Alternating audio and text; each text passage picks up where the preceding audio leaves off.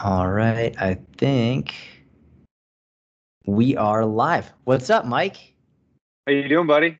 I'm good, man. This is always the part where we pretend like we didn't talk for a few minutes beforehand. So, Fair enough. how are you? Everything good? Yeah, I'm hanging in there, man. It's another crazy week as usual, but I'm doing all right. How are you? Dude, I'm good. I'm really glad that we're able to talk. We finally got this scheduled, ready to happen. Before we dive in, can you just do me a favor and introduce yourself? Mike is an old friend of mine, a really incredible, not just coach, but individual, really great human. So could you just introduce yourself, tell a little bit about yourself, who you are, tell them where they can follow you on social media, and just tell them a little bit about yourself. Absolutely. So I've been fortunate enough to be a strength and conditioning coach for 18 years, and over that time, I've worked with athletes of all ages, and not even just athletes, but general population. I mean, I've worked with anywhere from elementary school, middle school, high school, collegiate, professional athletes from UFC, Major League Baseball, NFL, MLB, you name it. Um, and I do a lot of post rehab work. So we get a lot of referrals from local orthopedic doctors and physical therapists that send us clients over so we can bridge the gap from physical therapy into personal training and getting them back on the court or the field or whatever they're doing. So yeah, I've been doing this for 18 years. My first job, I started off with really no experience. I was an intern. I went to school for sociology. I went to school to be a police officer. Oh, I And didn't. yeah, so when I was done with school, I was taking the civil service exam and there just wasn't any spots open, even though I scored really well. So I was like, oh man, like, I don't know if I'm going to have the opportunity right now to get into the police force. So at that point, I played college soccer. And one of my dreams at that point was to play professional soccer. And I had a bunch of friends with the Revolution. And I started training with these guys. And I just got friendly with them. And I ended up trying out for a PDL team based out of Rhode Island, made the team. But then I realized it was like $5,000 a year for like 5 nights a week. And I had to drive like an hour and a half each way. So I was like, you know what? Like, cool. Like, in my mind, I had the opportunity, but I was like, all right, the juice isn't worth the squeeze. So at that point, I became friendly with the owner of the facility, and we were just talking shop. And he's like, hey, do you ever think about being a strength coach, personal trainer? And I was like, well, yeah, but I'm like, I don't have the formal education, man. Like, I used to lift weights in my basement with my old Sears and Roebuck like weight set made out of like concrete and plastic covering and stuff like that. But I didn't have any formal education. So I had to intern for a year. I was there at 6 in the morning, stayed till 7 or 8 o'clock at night. And I just worked my tail off for 6 or 7 years. At that point, I had another opportunity to move on to be a director of personal training at a larger facility. Was there for a little bit of time. And then I just realized, listen, it's time to open my own facility. And we opened our gym Skill of Strength, which is located in Chelmsford, Mass, 10 years ago in April. So Oh, wow. it's been a crazy ride, man. We've expanded twice. We started off at 2,300 square feet, and then we went to 5,000. And we're about 7,400 right now. Potentially going to expand again just with this whole COVID thing right now. Um, it's a little bit crazy. So work at the gym. I run the gym. I'm here 3-4 days a week, and I run it with my wife Amanda. And I couldn't do it without her, man. I'd probably have lots of cool equipment and no money in the bank. Uh, and then in addition to running the gym, I also teach and lecture for Strong First as a senior instructor, and I'm a lead instructor for functional movement systems. So if I'm not at the gym, I'm always doing stuff like that, or working with my combat athletes, etc. So that's my almost 19-year career in a nutshell. But I'm still learning every day, man, and I'm still trying to figure this whole fitness industry out. So Yeah, me as well, man. So just quickly again, for anyone who's like in the Boston area, name of the gym and where you're located, and even for people who might just go visit, because it's one of my favorite gyms in the world. It's like you have an incredible facility. thank you. Yeah, it's called Skill of Strength. We're located in Chelmsford, Massachusetts. We're in an old mill building. It's a beautiful facility, a lot of exposed wood and brick. Yeah, so you can look us up there. And as far as social media goes, Mike Perry. And then Coach Mike Perry on Instagram, not to be confused with Platinum Mike Perry, who's the UFC fighter, who we always get. Like, I get DMs all the time, and you're like, "You're Mike Perry." I'm like, well, Different, which Mike. one are you talk? Yeah, which one are you talking about? So Very no, it's different personalities. Very.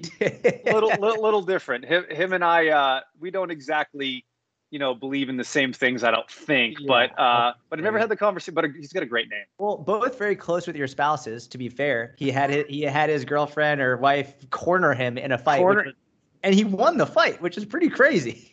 dude. hey, listen, a fighter's a fighter, right? I mean, they'll be able to figure it out, and it doesn't matter, to be honest, a lot of times, because in the UFC you get 3 corners. So a lot of the times, as long as you have your 2 main ones, like a lot of the times people will bring in. She was the only one in this corner. Yeah, you're right. And it was so funny listening during the fight, because they go in the corner, and it was great. I actually enjoyed it because she was just encouraging. She was like, "You've got this, honey. You're doing great." They're like, it wasn't technical advice. There was like, "All right, you got to do this." It was just completely encouragement. Yeah. That's all it was. It was great. And honestly, if you don't, I respect that, because she knows that she doesn't have the skill set to talk about, get the underhooks or go to here. She just is like, do your best, honey. Yep. And honestly, there's something cool about that, right? Like I actually didn't see that clip, but I remember hearing about it, her just being like, "You got this, I love you." Yeah. It's like, awesome. Like, okay, hey, whatever, man. Maybe that's what he needs, right? Maybe that's the encouragement that he needs in the corner. Who knows? Yeah. But so anyway, I know. I also want to hear about what's going on in your life right now. I know one of the reasons we wanted to hop on this call is so we could bring more awareness to what you're going through, because a lot of people have gone through it and unfortunately will go through it. But talk to me about what's going on in your life right now. Yeah. So on February 26th of this year, which was 2 days before my birthday, I was diagnosed with colon cancer. I had went in for a colonoscopy because I was having some issues from my GI, from just everything GI related to going to the bathroom, et cetera. I mean, I'm not afraid to share, at first it just started off with, and I'll be honest with you, this was probably going on for like almost 2 years, and I just kind of ignored it. I just equated it to stress and everything else. But I noticed I was going to the bathroom, and I was just always in the bathroom.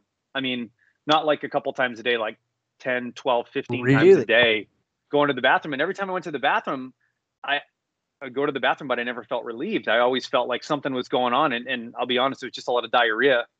And was there blood as well, or no? Towards the end, it started being more blood intermittent. And then I was like, okay, because I'm thinking it's COVID. We just got through COVID. Yep. Like, I'm stressed to the gills. I got 2 kids. It was a crazy year for everybody. And I'm thinking it's just all stress related, right? Because I figured I'd go in, I'd get a colonoscopy, and, they'd say you've got Crohn's, or you've got, ulcerative colitis. I wasn't expecting to wake up and then be like, first of all, my wife, I woke up and my wife was with me, and because of COVID, she couldn't come in. So I'm sitting there like, I wake up, and because you don't know how long you're under for. I was only under for 20 minutes. They woke me up, and it was just kind of weird. For a colonoscopy. Oh yeah, you get sedated, man. Trust me, you're gonna want to be under, dude. They stick that thing right up your bum, dude. I don't want to know what that feels like being awake. But I've had 5 of those procedures in the last, between colonoscopies and stents and everything else that goes into it. We can talk a little bit more about that, but yeah. So I went in, and then I woke up, and then right when I woke up, my wife was there, and I'm like, "Why is my wife here?" Because they weren't letting anybody in because of COVID. And she sat us down. She's like, "We found a mass. It's a tumor, and we're 99% sure it's cancer." And it was about the size of a lacrosse ball. Wow. Yeah. So from there, I went and got all my testing done. I got my imaging done, and I was diagnosed with stage 3 colon cancer. It did spread to some of the lymph nodes. Luckily, it didn't spread anywhere else. So from there, immediately they're like, "We need to get this thing out of you." And the game plan was, the first thing they did was they put in a stent. So it's the same way that they do a colonoscopy. They go up the backside a little bit, and they sedate you, but they put in a wire mesh. And what this wire mesh does is they expand it with a balloon so it can open up your colon so you can go to the bathroom.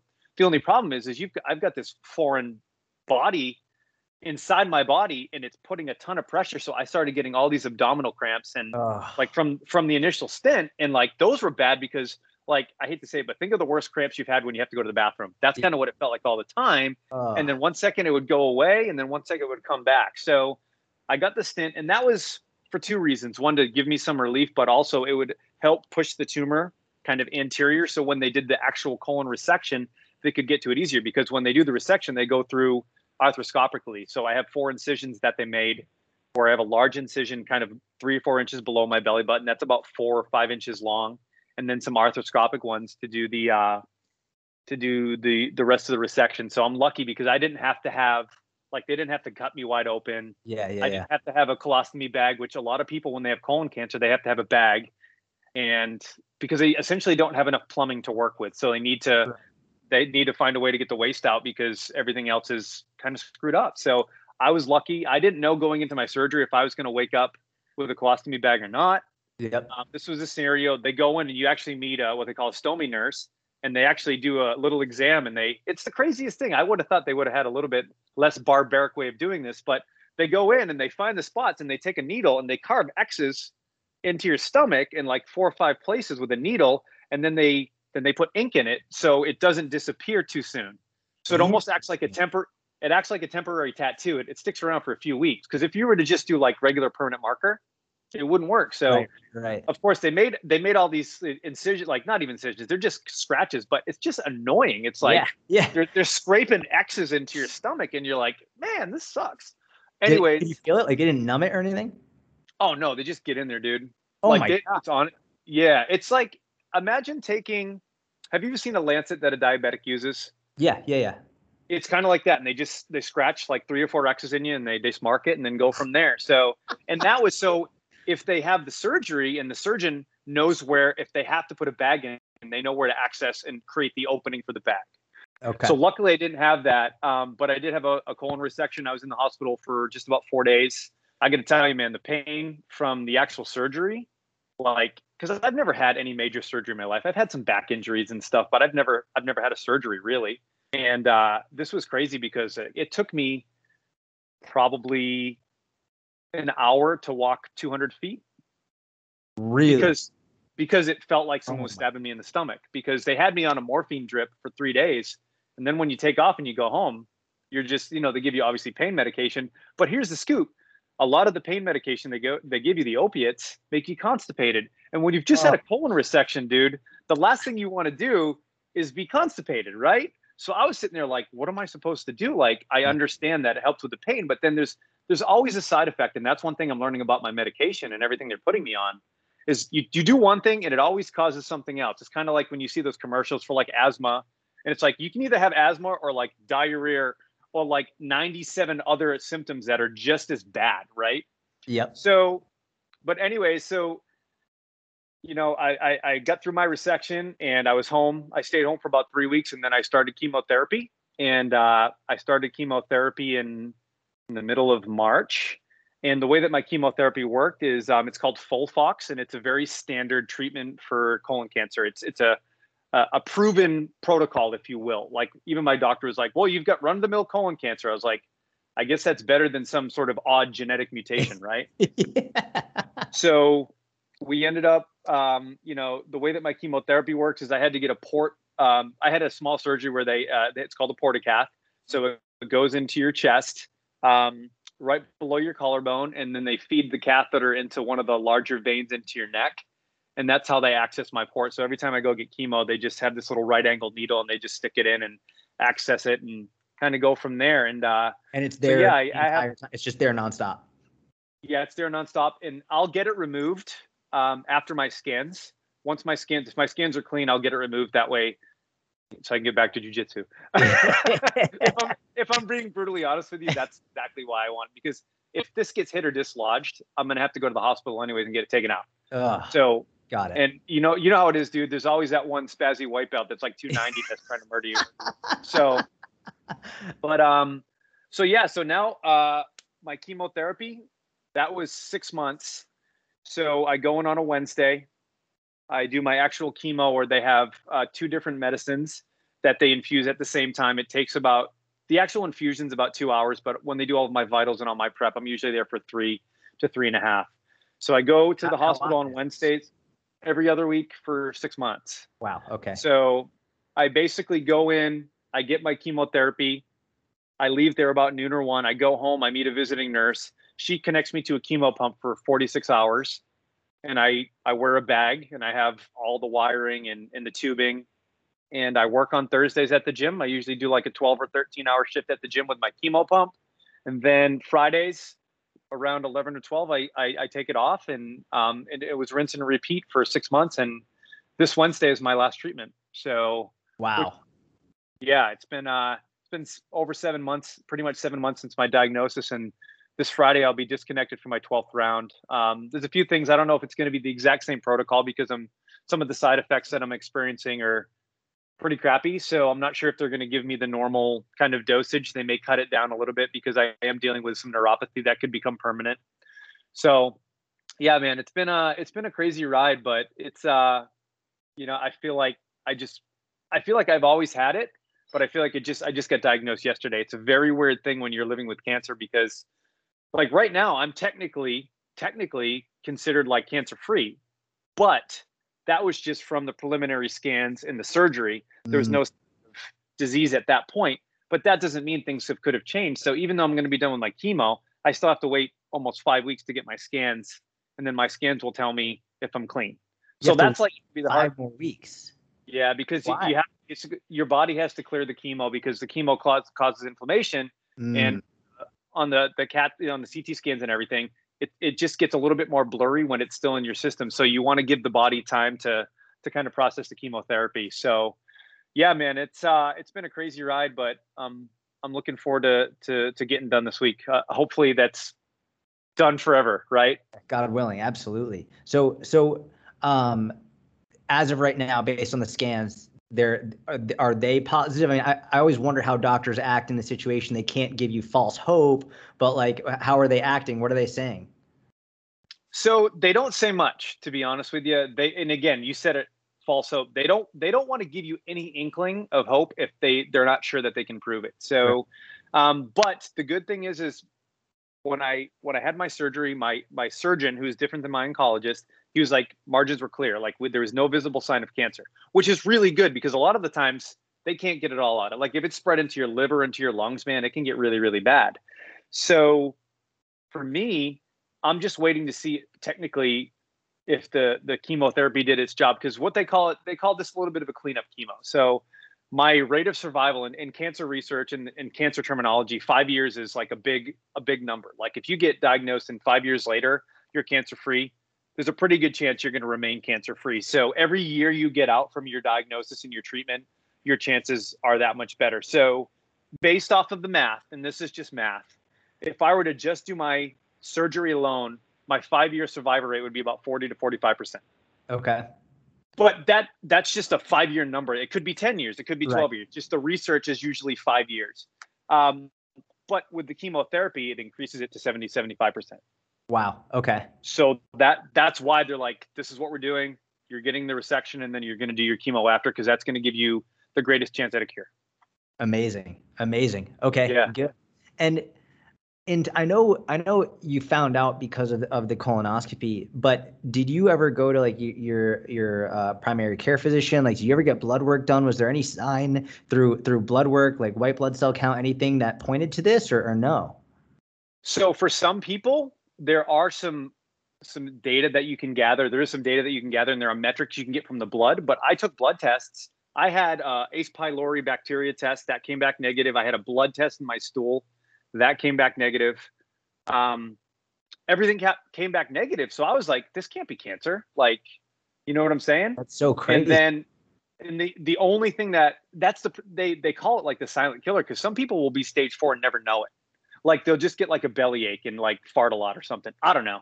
But like literally, it's like I know a lot of people that like went from like did not even knowing to stage 4.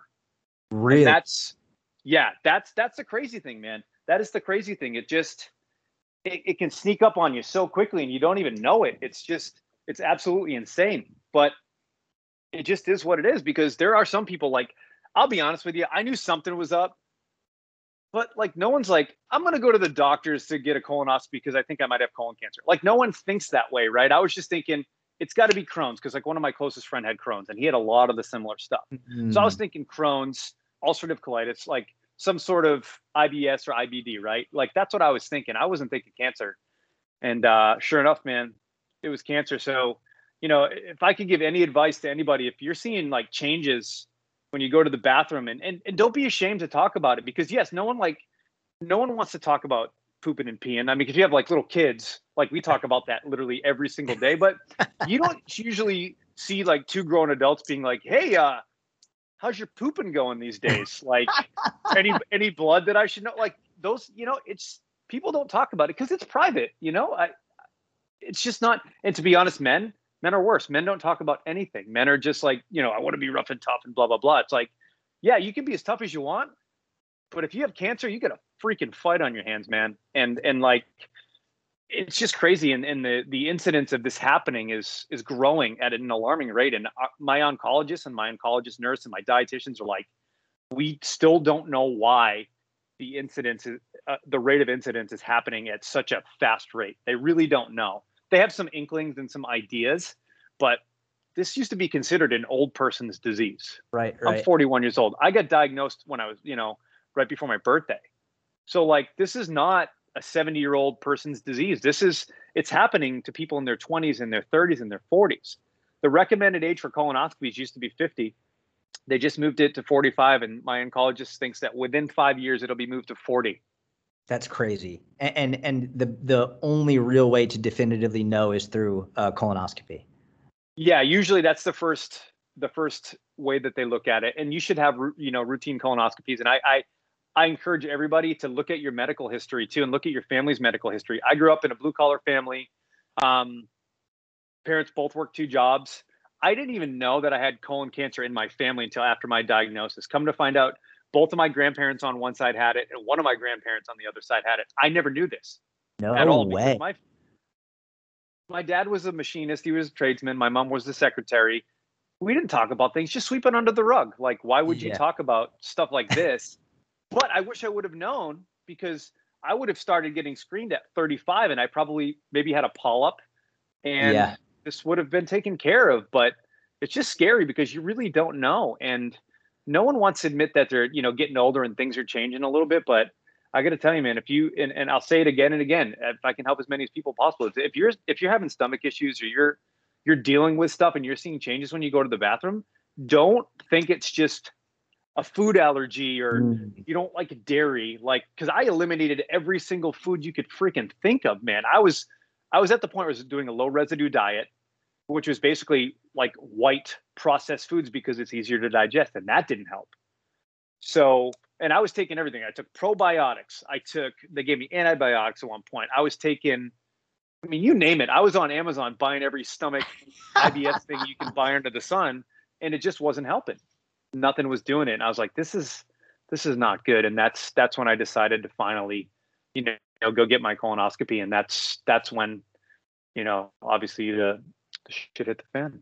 And you've posted on your social media a fair amount, hey, go get checked, go get your colonoscopy. And you've had people find stuff because they went and got checked after you said it?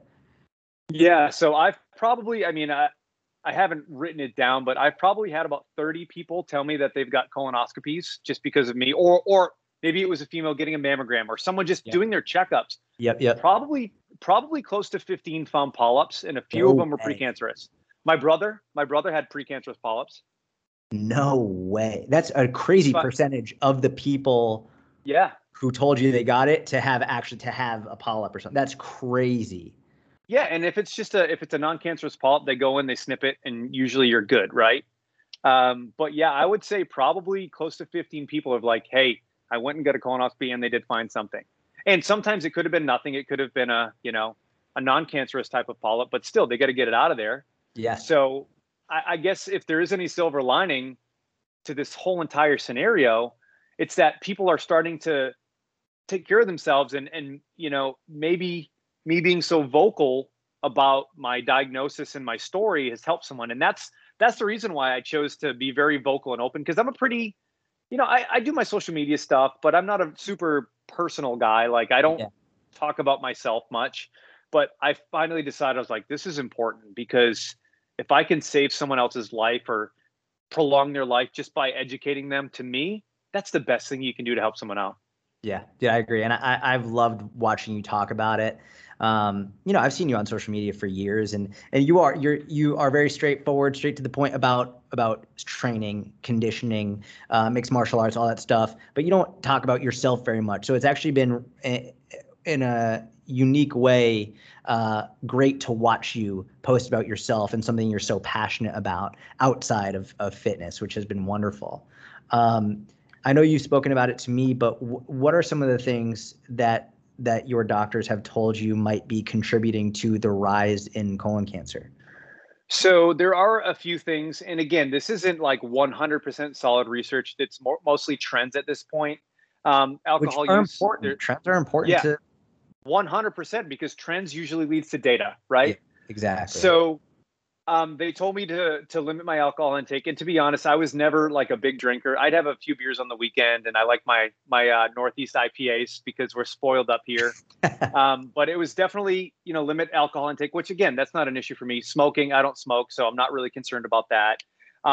They did say they wanted me to reduce my consumption of red meat, Okay. because there is some correlation between red meat and cancer, specifically the way that the meat is cooked. So anytime you char foods and there's a bunch of charring on the meats, that can potentially cause carcinogens to, I don't know if the word is create or happen, or that can be a byproduct of the way that you prepare the meat. But there is a correlation between the way that you cook your meat and to colon cancer. Mm. And then obviously genetics play a huge role in it, and family history.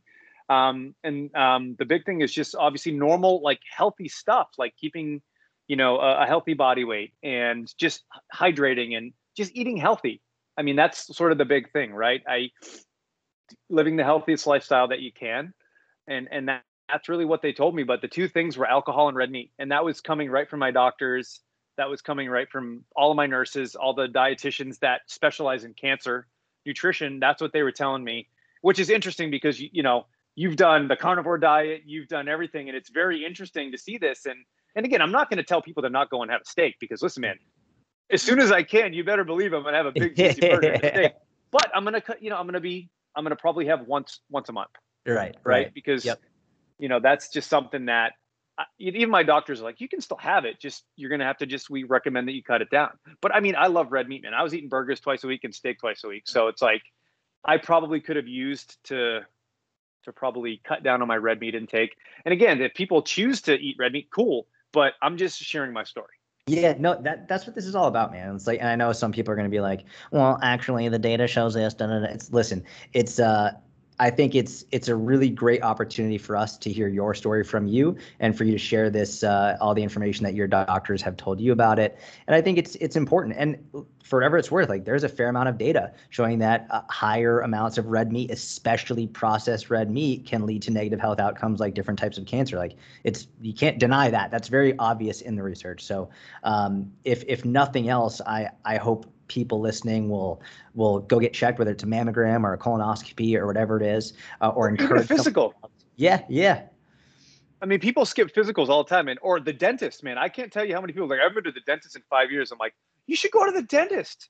Like, Yeah. that's not good, because now you're playing catch up, right? That's And now you're probably going to need you're going to need to go to get cleanings like every 3 months. You probably need more dental work. Like, just stay ahead of it, man. So you're not playing catch up down the road. That's one thing people don't understand. It's like, it's easier. I mean, obviously you're a fat loss guy and you know way more about fat loss than I do, but it's easier to lose 10 pounds than it is 50.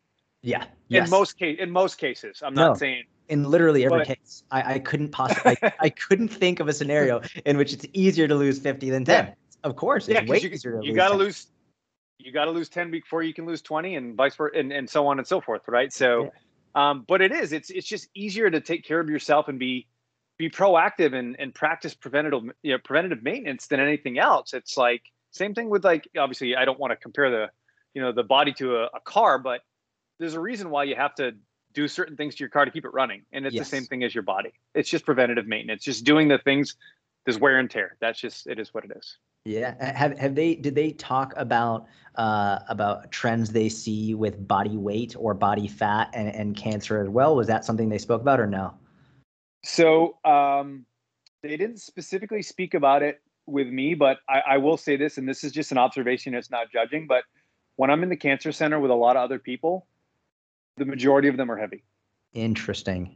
Again, I'm not, but even listen, my doctors you're not overweight, and you don't have to be overweight in order to get cancer. But if it's a trend, that's important to be aware of. Exactly. Especially lately, with a lot of the people saying like your body weight literally doesn't matter. It's like, well, no, it does. And it can impact your health. Even if it's not cancer, like the impact it has on your joints, your tendons, your ligaments, your mentally, emotionally. But if we see trends towards that leading to higher rates of cancer, that it's important to be aware of. Absolutely. And again, it's just, this is a simple observation. I don't have the data, but I know this. If you aren't taking care of yourself in general and you have excessive body weight, we're not going to go into the BMI talk because I think a lot of that is crap. Um, but if you're not healthy, your chances of getting a significant disease increases. And that's just really what it boils. It could be high blood pressure, it could be heart disease, it could be diabetes, it could be cancer. You know, I'm not trying to scare people, but this is a real thing, man. I was 41 years old. I didn't think I was going to get diagnosed with cancer, with a family, with a business, with two young boys. I didn't think that I was going to get diagnosed with cancer. I thought I was invincible, man. Like, you know what I'm saying? Yeah, you get a little bit old and you slow down, but I never would have expected in a million years that that would have been what happened. How have your boys been doing with it? How old are they again? 6 and 10. 6 and 10. So how are they? Yeah. So my youngest, he's a 6-year-old. He's a maniac. He's like Buddy the Elf, dude. He just wants to like eat candy and play. Like he's the happiest kid in the world, man. And honestly, like he gets when dad's not feeling well, and he'll come and snuggle with me. And you know, I always like, Drew, you want to rub my feet? And he's like, yeah, dad, I'll rub your feet. So like he's good. My oldest son, who's 10, he had a tougher time because he's never seen me incapacitated like that. He's never. I've always been the guy working out, going to jujitsu, grappling, running sprints in the backyard, just being super active. And we didn't. I mean, it would take me like I would need help getting out of a chair after my surgery.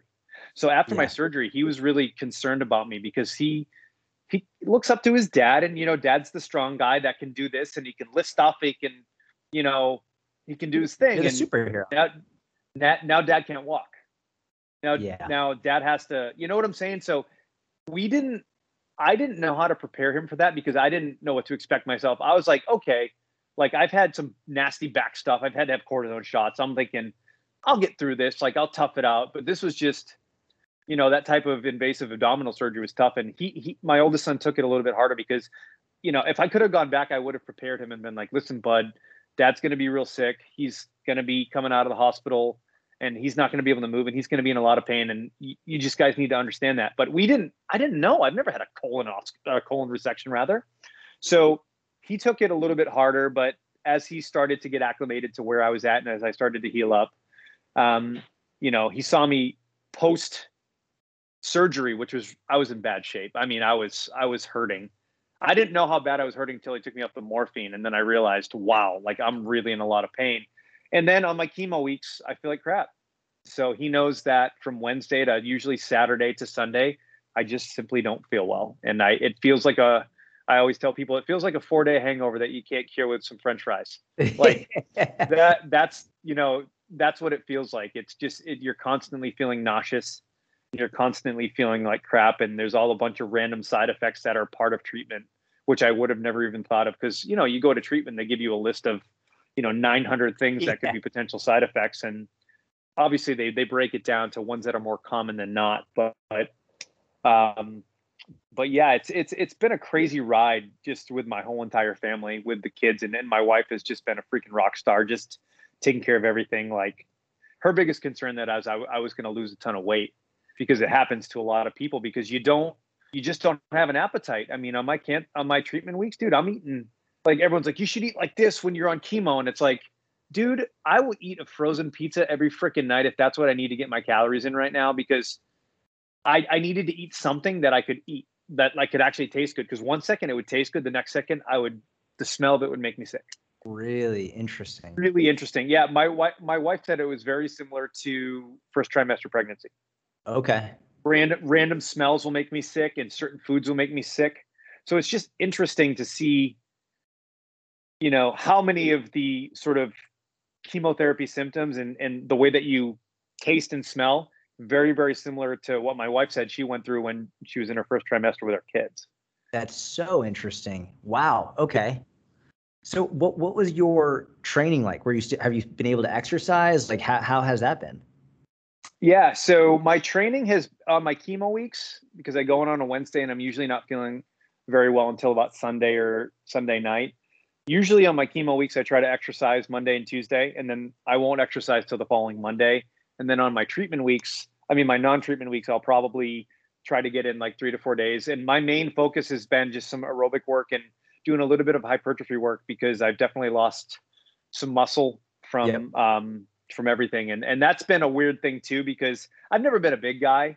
I've always been a decently strong guy, but I've never been a big guy. But, you know, losing a decent amount of muscle mass and losing some body weight, as someone who's always looked at themselves as a little bit of a stronger guy, like just feeling like, man, I can't do this and I can't do this. And I get so tired just doing random stuff now because, you know, exhaustion from the chemotherapy. So I'm looking forward to building myself back up a little bit and just getting a little bit stronger and getting myself ready to get back on the mats and train.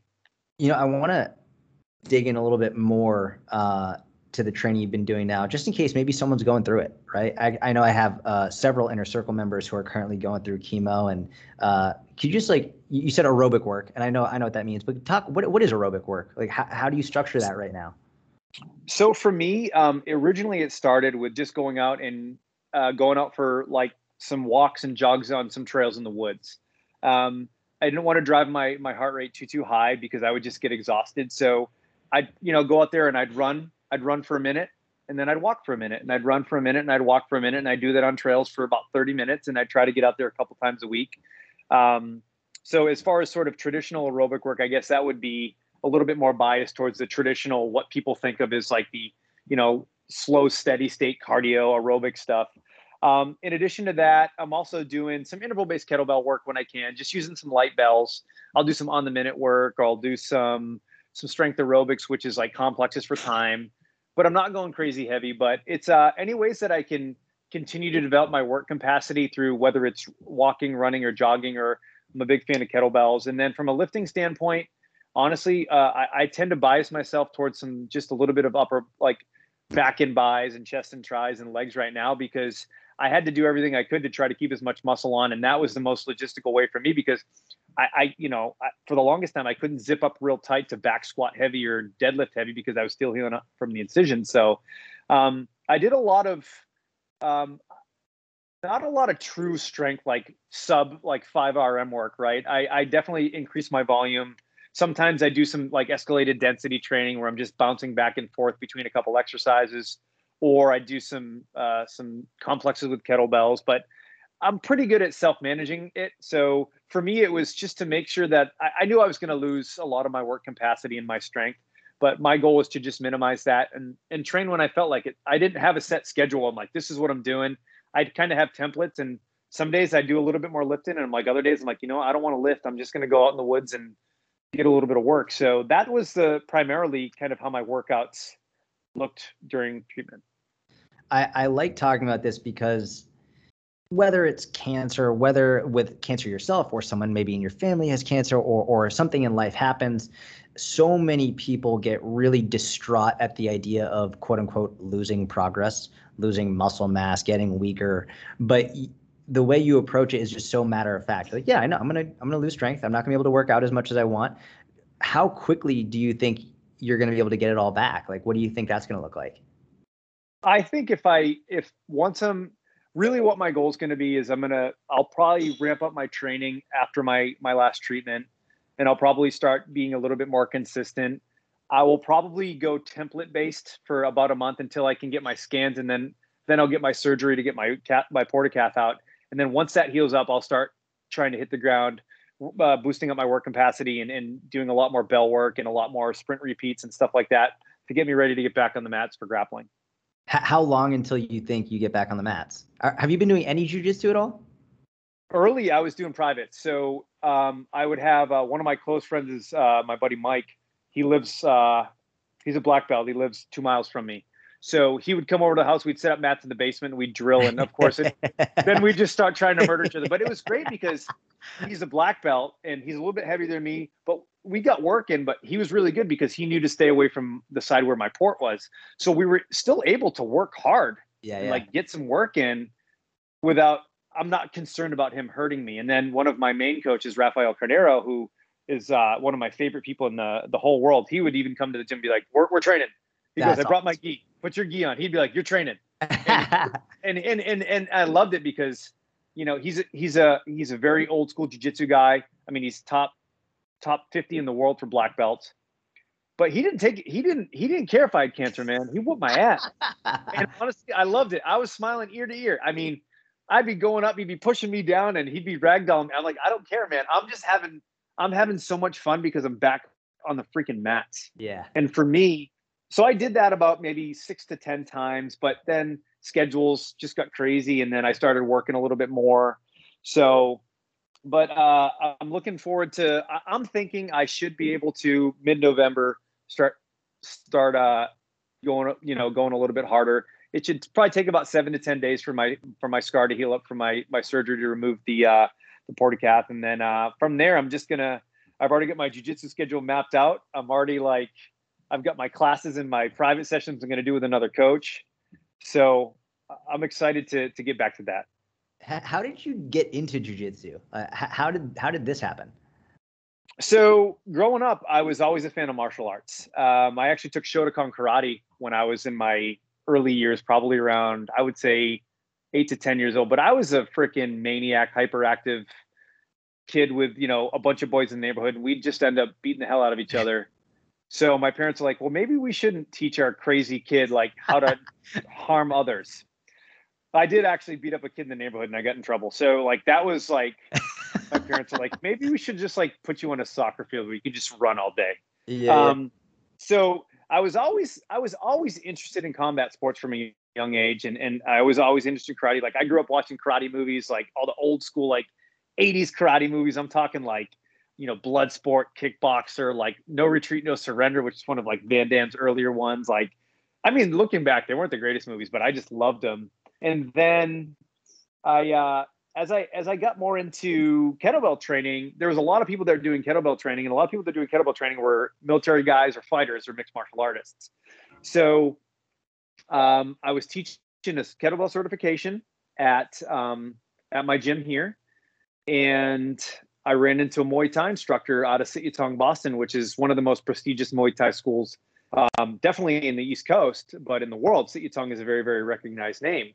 And his name, my buddy Jake, and I told him, I said, hey, I'm a strength coach, getting into kettlebells. I would love to work with a full-time fighter. Do you have anybody that you would recommend? And they sent one guy over, and I trained him like twice, but it wasn't meshing. So he's like, I got another guy for you. He said he's a 4-1 pro, but he's very, very promising. I said, okay, what's his name? He goes, his name's Rob Font, and this was 9 years ago. Wow. I said, okay, bring him in. And so Rob was not the Rob Font he was now. Rob was a 4-1 pro. He was pudgy, never seen an ab in his life. And I told him, I said, man, listen, we're going to start working together. And it's pretty cool to see how it's gone, because Rob right now is the number 3 ranked bantamweight in the UFC. Yeah. And because of the success we've had working together, I've been able to work with probably another 20 to 25 UFC fighters over the last, almost decade, and a lot of up and coming amateur fighters that were in Bellator or CES MMA, and then just a lot of grapplers too. So it kind of snowballed into that. And once Rob started having a bunch of success, I started getting all these fighters, and it just kept on snowballing. So now I'm kind of a little bit more known for working with fighters, and that's one of my passions. It's a lot of fun because it keeps you on your toes, and there's so many things you have to think about. It's not like I just want to lose weight or I just want to gain weight. It's like I need to remain as powerful as possible. I need to remain injury free when possible. I need to get the best shape possible while losing weight. Like there's all of these things that seem very, very counterproductive, but there's so many parts of the puzzle that I enjoy figuring that puzzle out. Mm-hmm. It's like when someone comes in and they have like a random thing that maybe like a local PT hasn't helped with. I love that's what gets me going, is saying, what can I do to try to help this guy fix it? Because I may be one of the last lines of, one of the last few people that could potentially help. These people get through these musculoskeletal things, and I just lucked out because I had a lot of really good coaches and mentors that allowed me to learn from them. So that's really how I got into training fighters and going from there. Mixed martial arts is interesting because you're saying there's so many moving parts. It's not just like a weight loss goal or muscle gain goal. It's also you have to manage so many different components. Like, so they're not just lifting weights, right? They're lifting weights. They're doing jiu-jitsu. they're doing Muay Thai, they're also doing their conditioning, they're also whatever else. And a lot of them also work full-time jobs because, you know, you're not making much money unless you're one of the best of the best of the best. They're not making much money at all. So they have full-time jobs on top of all of this, and they're probably not getting much sleep. So there's so many different components that you have to manage when you're managing a mixed martial arts fighter. It's one of the most unique parts about it. And I've always really enjoyed your approach to it, and a very, I think the reason I like it is because you have a very realistic approach to it, right? Like, it's not an idealistic. I know there are many people out there who have an idealistic approach to training fighters in regard to building their aerobic base and just like, well, this is actually what the science says. It's like, yeah, but what are you going to do? You're going to be like running steady state for 2 hours straight, or like you're going to do what's most efficient to get them in and out. It's going to help them most with their jiu-jitsu training and their Muay Thai and their strength and conditioning. You have a very realistic, effective approach that I've always enjoyed. Well, the whole block periodization or true periodization model does not work. I mean, we're not dealing with Soviet athletes that are on a bunch of junk and that are competing every 4 years. Then, yes, you can actually have a true periodization model. But, you know, I like the idea of what we call concurrent periodization, where you're bringing up multiple qualities at once. Because, you know, if you're like a 5 or 6-0 pro fighter, you're on the cusp of probably, if you've got a good personality and they like you, you've got to probably, if you're 5-0, 6-0, 7-0, your chances of getting to the UFC are pretty good. Like, as long as you have a good manager and someone that's going to help you with that, right? So that's the beauty of it. But at the same time, like Rob Font, when he got a call up to the UFC, they wanted him to jump down a weight class and he had 4 weeks to get ready. Jeez. So he went from 45 to 35, and luckily he made weight. He went out, he fought George Roop out in Vegas. I was out for that. He knocked him out and won fight of the night. He bonused on his first night, and the rest is history, right? But again, we only had 4 weeks, well, technically 3 weeks, because the way that the UFC works, they're out the week prior. So it's a lot. There's a lot to manage. There's really a lot to manage when it comes to that. And you'll never know, like, obviously, like with a guy like Rob, who's number 3 in the world, we know we're always going to have a full fight camp. Or they're going to say, hey, these two are fighting for a title. If one guy gets hurt, you're our backup. So you need to be ready just in case. So that's what happens a lot of times. But a lot of these up-and-coming guys, they're taking short notice fights 3-4 weeks at a time. Yeah. And if they get too heavy, now you're spending the last 4 weeks of camp or 3 weeks of camp just losing as much weight as possible rather than improving performance. And that's a whole other conversation we can have about weight management. I always say it's fight camp, not fat camp. Like, you know what I'm saying? Like, we're in a fight camp. Like, if you're spending the last 4 weeks of your camp just focusing on dieting and weight loss, you're not improving your performance. You just can't. Yeah, you can't. Has doing jiu-jitsu, like, personally made you a better coach? That's exactly why I started jiu-jitsu, because here I was in a position where people were starting to recognize what we were doing at the gym, and people were liking it. We were getting great feedback and we were getting great results. But I kind of felt like an imposter a little bit. I was like, I'm working with all these fighters and I don't even know what freaking half guard is. Like, you know what I'm saying? So I was like, I made some time in my schedule and my school, which was originally Phoenix BJJ, which is now Gentle Art. It's 5 minutes from my gym. So I was like, I'm just going to dive in. And I started training jiu-jitsu, and I went right to, because of my schedule, I had to go right to competition class, which is a stupid idea because all I did was like get the crap kicked out of me but here's the scoop. No, actually, I take that back. The first 4 weeks I was going at 7 o'clock or 7:30 at night. The only problem is I get home at 9 or 9:30 and I'd be wound up because you get the adrenaline going, you're all fired up. And I was staying up till like 1 a.m, like wired. And I'm like, this can't happen. So just then I had to all your roles, just thinking about and like crying and shaking and being like, why me? No, but what ended up happening is I was like, I can't train at night because I'm not sleeping. And then I have to be at the gym at 5:30 in the morning. It doesn't work out. So I ended up taking competition classes and like probably like 6 to 8 weeks in, man. And I was just getting murdered. Wow. But my only saving grace was I was strong and athletic. And to be honest, if you can go into jiu-jitsu having a decent strength base and being decently athletic, you are going to be leaps and bounds above everyone else. Mm-hmm. But it was, dude, it was lots of Advil, I'd have to go home and have like an Advil. I'd have like a frozen pizza and beer, and I'd still lose weight because, I mean, those sessions, Dude, it's like insane. when you're there for 2 hours and you get done and you're like, I probably just burned 1,500 calories. Yeah. You know what I'm saying? Like I lost, when I started jujitsu, I was 186. And then when I finally stabilized my weight, I was 170-ish. So I lost almost 15 pounds of doing, and this wasn't on purpose. This was just, I was so inefficient at jujitsu that from a metabolic standpoint, I had to wait. I wasted so much energy just trying to stay alive. And that's great for fat loss, right? I mean, being inefficient and burning a ton of calories is great. But when you're trying to get better at jujitsu and you're just constantly throwing punches underwater, it's just brutal. Yeah. And it's the most tiring thing I've ever done. Oh, without question. To understand, like I didn't wrestle. I know you wrestled growing up, but like people don't understand like how exhausting like a 20-second scramble is. Like a legit 20-second scramble where you're fighting for a better position, you're in the dogfight. It sucks. And I don't care. I mean, I've done some cool like conditioning stuff where I've pushed myself. But dude, here's the thing. The kettlebell doesn't fight back. The treadmill doesn't fight back. Correct. The barbell, like it's like it's almost like, in a way, it's like you're fighting against someone that's fighting back, but there are just so many factors, and it is a physical chess game, and it's a mental chess game too, but it's also a physical chess game.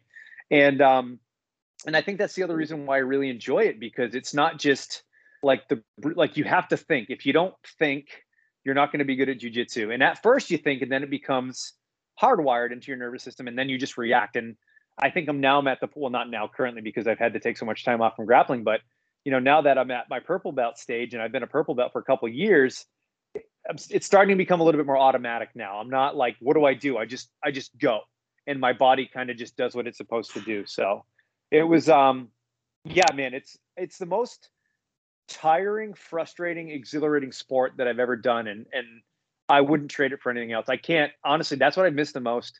It's going to sound silly, but I missed the most out of this whole entire cancer thing. And with COVID, was not being on the mats, because I love it so much. Dude, I believe it, man. When I first started jujitsu, I was like, I'm going to go 2 times a week. That quickly turned into 3 times a week, quickly turned into 4 times a week. Now I train 6 times a week, and on the one day off, I miss it. Like I very much believe that that's the thing you miss the most. It's funny, you were talking about it being the most tiring, and like people don't understand how tiring a 20-second scramble is. That's why I always laugh when someone is like, they're like, no, I don't need to train combat. Like if I get in a fight, like I'll just punch them. I'm like, you have number one, punching someone accurately is actually a difficult skill to develop. Number two, most people in a scramble within 20 seconds will be gassed. Never mind the adrenaline dump, never mind all the things going on. Within 20 seconds of actual scrambling with someone, fighting with someone, most people will be completely and utterly destroyed. And people think, oh, the assault bike is difficult. It's like, yeah, it is difficult. It's completely different than when you're going against another human giving everything they have. It's without question the most tiring thing. Yeah, and the one thing that I always say to grapplers, especially because a lot of times I'll have experienced grapplers, black belts and brown belts, asking me questions, and I explained to them, I have to break it down. I said there are pros and cons to grappling all the time, because if you're grappling 6 days a week, someone's going to fall on that ankle a certain way, someone's going to fall on that knee a certain way, someone's going to hold on too long, someone's going to catch you in a quick submission, you're going to have tweaks and twinges. Your progress in jiu-jitsu is definitely limited by who you're training with. Yes, absolutely. Because if you're, it's one of those things where if you're constantly going with people that are always better than you, you're going to learn to defend really quickly. But at the same time, you're not going to sub too many brown belts and black belts when you're a white belt or a blue belt. You may be able here and there catch someone or get a better position, but shit, if you can pass their guard, dude, you're having a day. Good luck, right?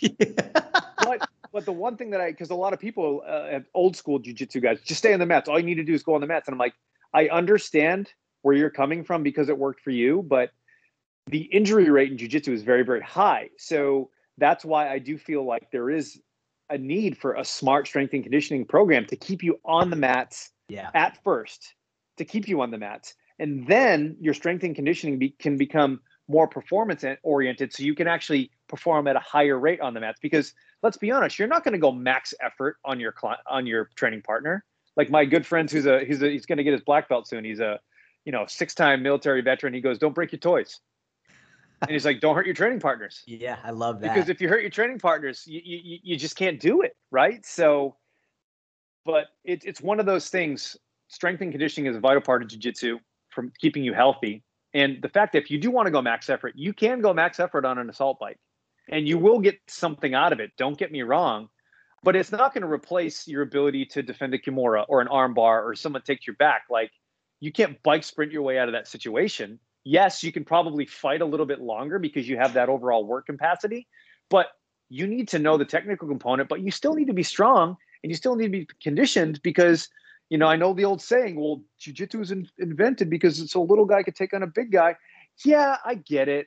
That's if you get like a black belt that's 150 and an out of shape dude that thinks he's tough because he get a couple bar fights. Like, I understand it, but being strong and being conditioned and moving really, really well is going to help you that much more on the mats and off the mats.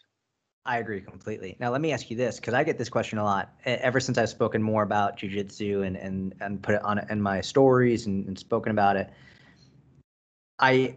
People ask me, they say, do I need to be a certain level of fit before I start jiu-jitsu? And my answer is always like, no, just if you're thinking about it, get in there.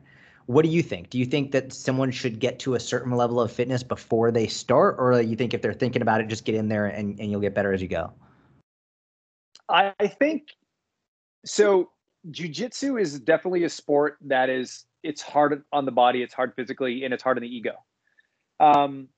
I think some people will want to do a little bit more strength training, get themselves in shape so they can feel a little bit better they're still going to get their asses kicked, by the way. Yes, correct. But my big thing is, I think if you want to do jiu-jitsu, you should just dive in and you should just be smart and you should communicate with your coaches and know kind of who to roll with and who to avoid, because there's always going to be people, right? There's always going to be people that are just going to be too aggressive. But the big thing that I will say is I've heard people say jiu-jitsu is great for fat loss and weight loss. And I agree to a certain extent, but I feel like there's better ways, like eating in a calorie deficit. Nutrition. Yeah. like you're not going to like be in a calorie deficit and blow your ACL.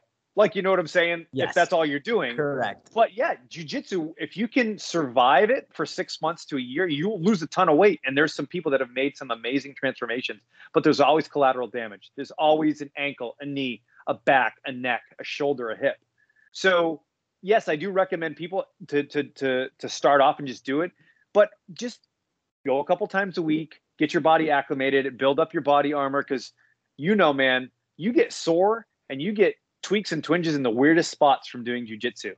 Like, there's nothing pleasant about it. It was so interesting. When I first started, I went in, I went in starting at 28 or 29, and I had wrestled all through high school. So I was thinking I was just going to be awesome, that it was going to be easy. And dude, for the first several months after every session, I would come back to my apartment and I'd need to take a 2-hour nap. I was exhausted and I had to stop strength training completely because my body couldn't recover enough. And then only after the first couple months could I start to add strength training back. And now I'm at a point where I can train jiu-jitsu 6 times a week and I can strength train 3 to 4 times a week on top of it. But it's taken me 2 years plus to build up to this level of resilience with my body. Going back to what you're saying about weight loss, this is really interesting. I've found a lot of people who, once they start jiu-jitsu, they start losing weight. And the interesting part about it is I've found that a lot of the people who chronically say, I'm just not motivated, when they start something like jiu-jitsu and they fall in love with it, like so many people do, they now have a reason to lose weight that is outside of simply physique.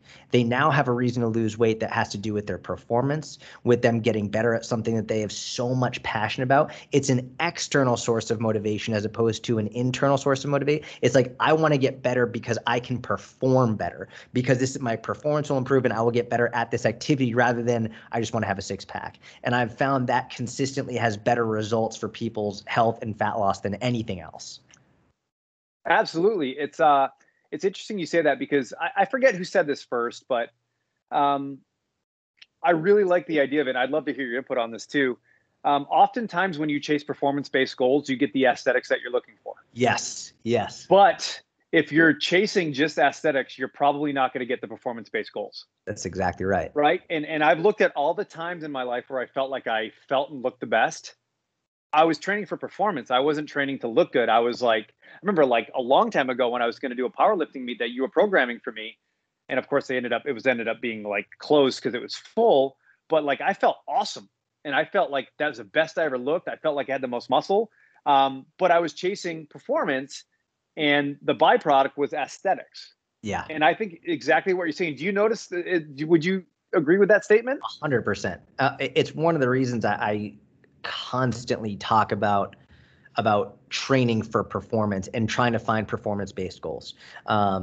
Whether it's deadlifts, whether it's chin-ups, whether it's improving your mile time. For me personally, it's just been jiu-jitsu has completely taken over my life. It's all I think about. It's all I want to talk about. Jiu-jitsu is just like, I'm obsessed with it. And it's made my life so much better. So it's why I'm pushing so many more people to do it. And to hear from you, going through cancer treatment, all this stuff, to hear that the biggest thing you missed most was getting on the mats and rolling. I think it's going to lead a lot of people to, you know what, I'm going to take that step. I'm going to go take my first class.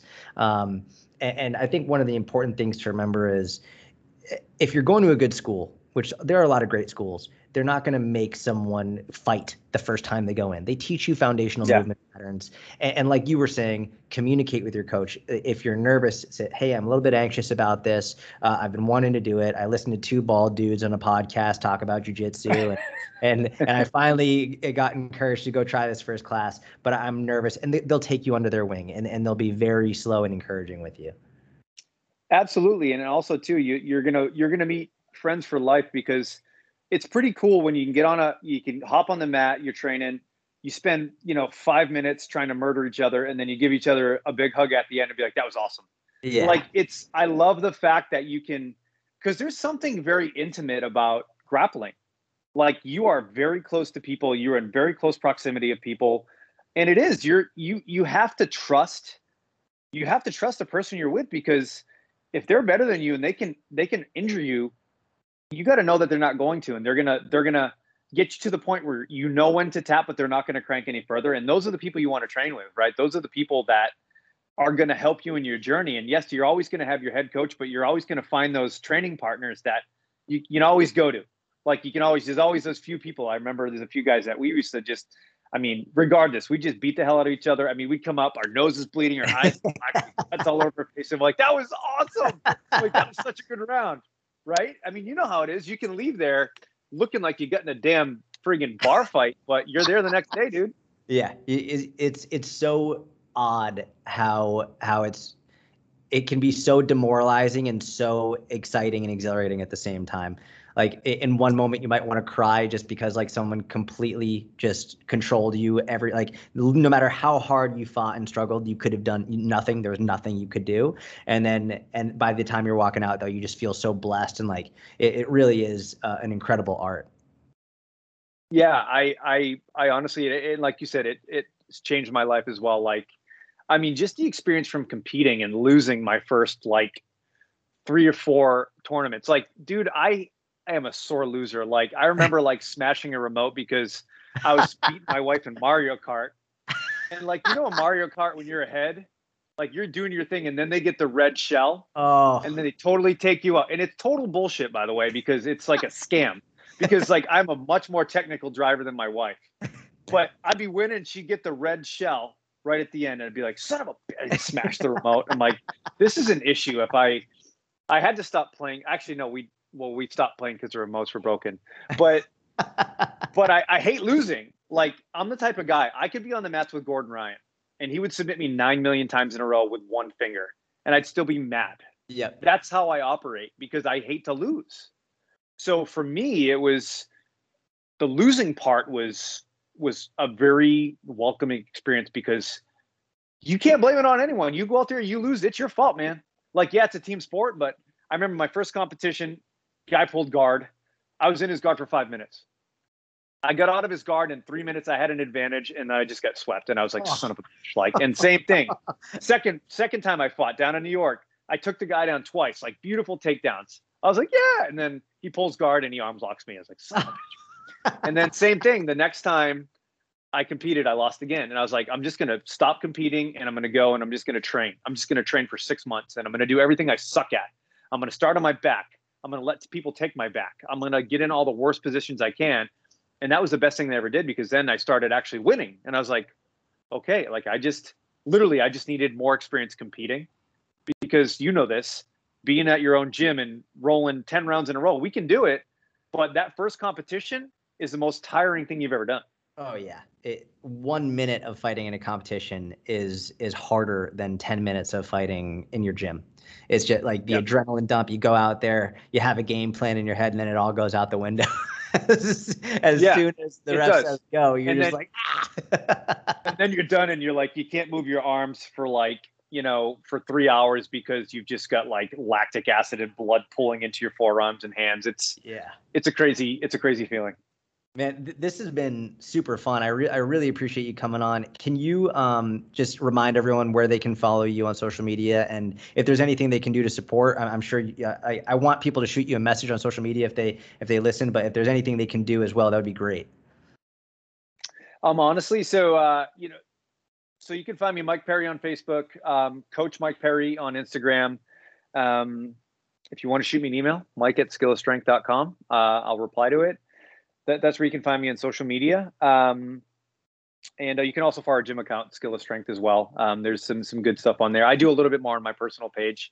But yeah, and if I'm teaching a course for FMS or for Strong First, I'd love for you to say hello. And I think if there's anything I could really pass on about this is, listen, man, this whole diagnosis it threw me a crazy curveball, and I never thought it was me. And there's probably going to be people listening to this saying it's not going to happen to me. And you can't attack it that way. You have to be smart, and you got to take the necessary steps, and you got to see your doctors, and you got to get your checkups, and stop thinking you're invincible, man, because you're not. And this is coming from someone who's always been a healthy, quote unquote, guy. Like everyone's like, you, like I remember when I first met the nurses and they're looking through all my files, they're like, you're healthy. I'm like, well, no, I have cancer. I'm not healthy, but everything else looks really good, right? So I mean, you can be quote unquote healthy and still get diagnosed with cancer. That's the crazy thing. Yeah. Like I knew some stuff was going on, but I was still lifting, I was still training, but I was just stupidly and foolishly ignoring things a little bit because I didn't think I'd be diagnosed with cancer at 40 years old, man. I didn't think that. Who would? Yeah. No one thinks it's going to be them ever. It's crazy. Bro, thank you so much. This has been an absolute pleasure. I've enjoyed it thoroughly. I really hope people reach out and shoot you a message. I'll put your Instagram in the show notes, but I'm gonna stop recording and then we'll say our goodbyes, man. Thank you so much. Sounds good, bud. Thank you.